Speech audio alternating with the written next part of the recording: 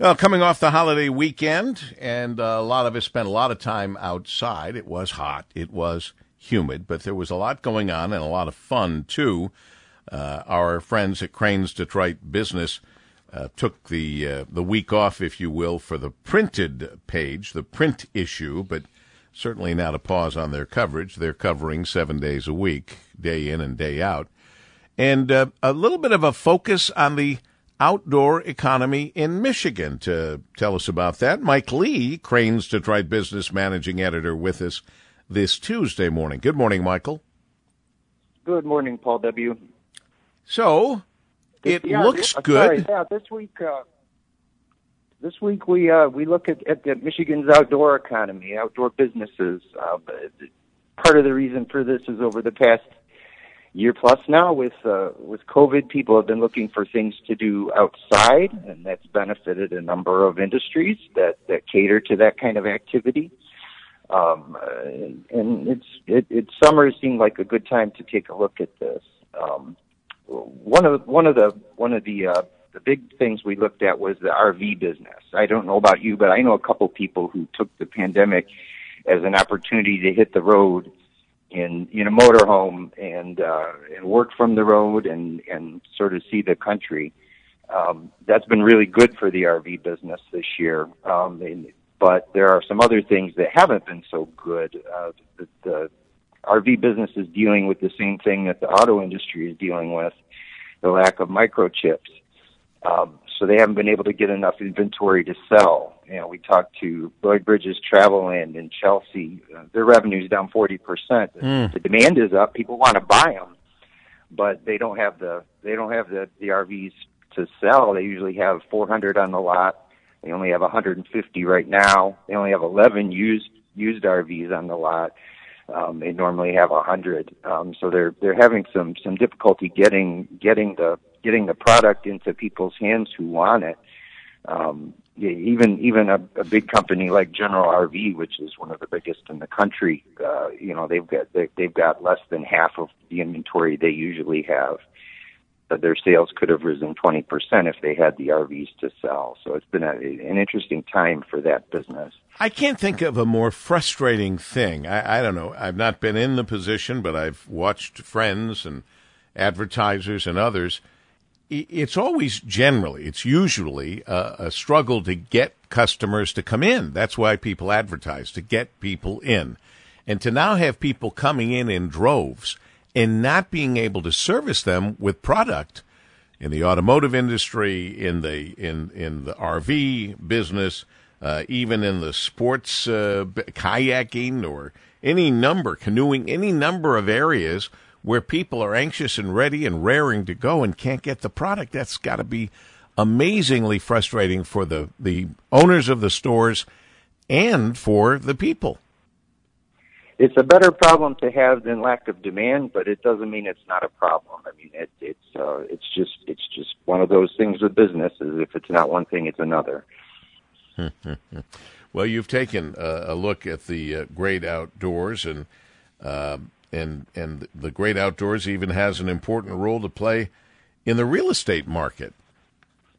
Yeah, I thought this was interesting. We've been following the really, really hot residential real estate market quite a bit of late.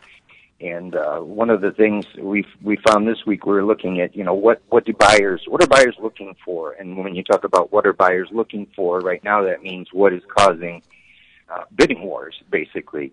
And one of those is the outdoor amenities in a house. A really nice patio with a barbecue grill or waterfront property especially is pushing bidding wars through the roof because people want to be able to do this stuff conveniently at their own home without going anywhere. The lakefront property, for example, in Oakland County, the average home on the water last year sold for more than $500,000, $525,000 in May. And it just continues that those prices continue to rise. So if you have one of the things that I found interesting was there were certain things that made houses sell for more than the list price, and number one on that list was a tree house, a which tree I thought house was really funny. a tree house, I guess, for the kids to play in, or the adults if they want. Excuse me. These amenities are really what people are looking for when they're trying to buy a house. People are picky. Same thing with the RVs. I mean, people, especially with RVs, people are picky about what they want. That's why they don't buy if they don't find what they want.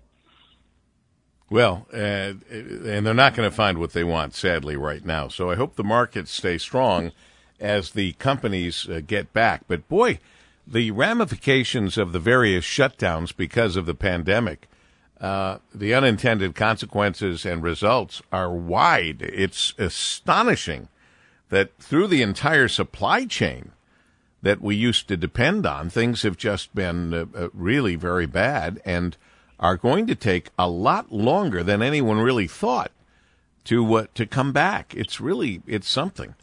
Meanwhile, small disruptions and changes can have knock-on effects that you can't predict. Right, and boy, we are feeling that. And again, I don't know where that light is at the end of the tunnel. That's over and above the problem that people who run or own businesses are having, just trying to get people to work there.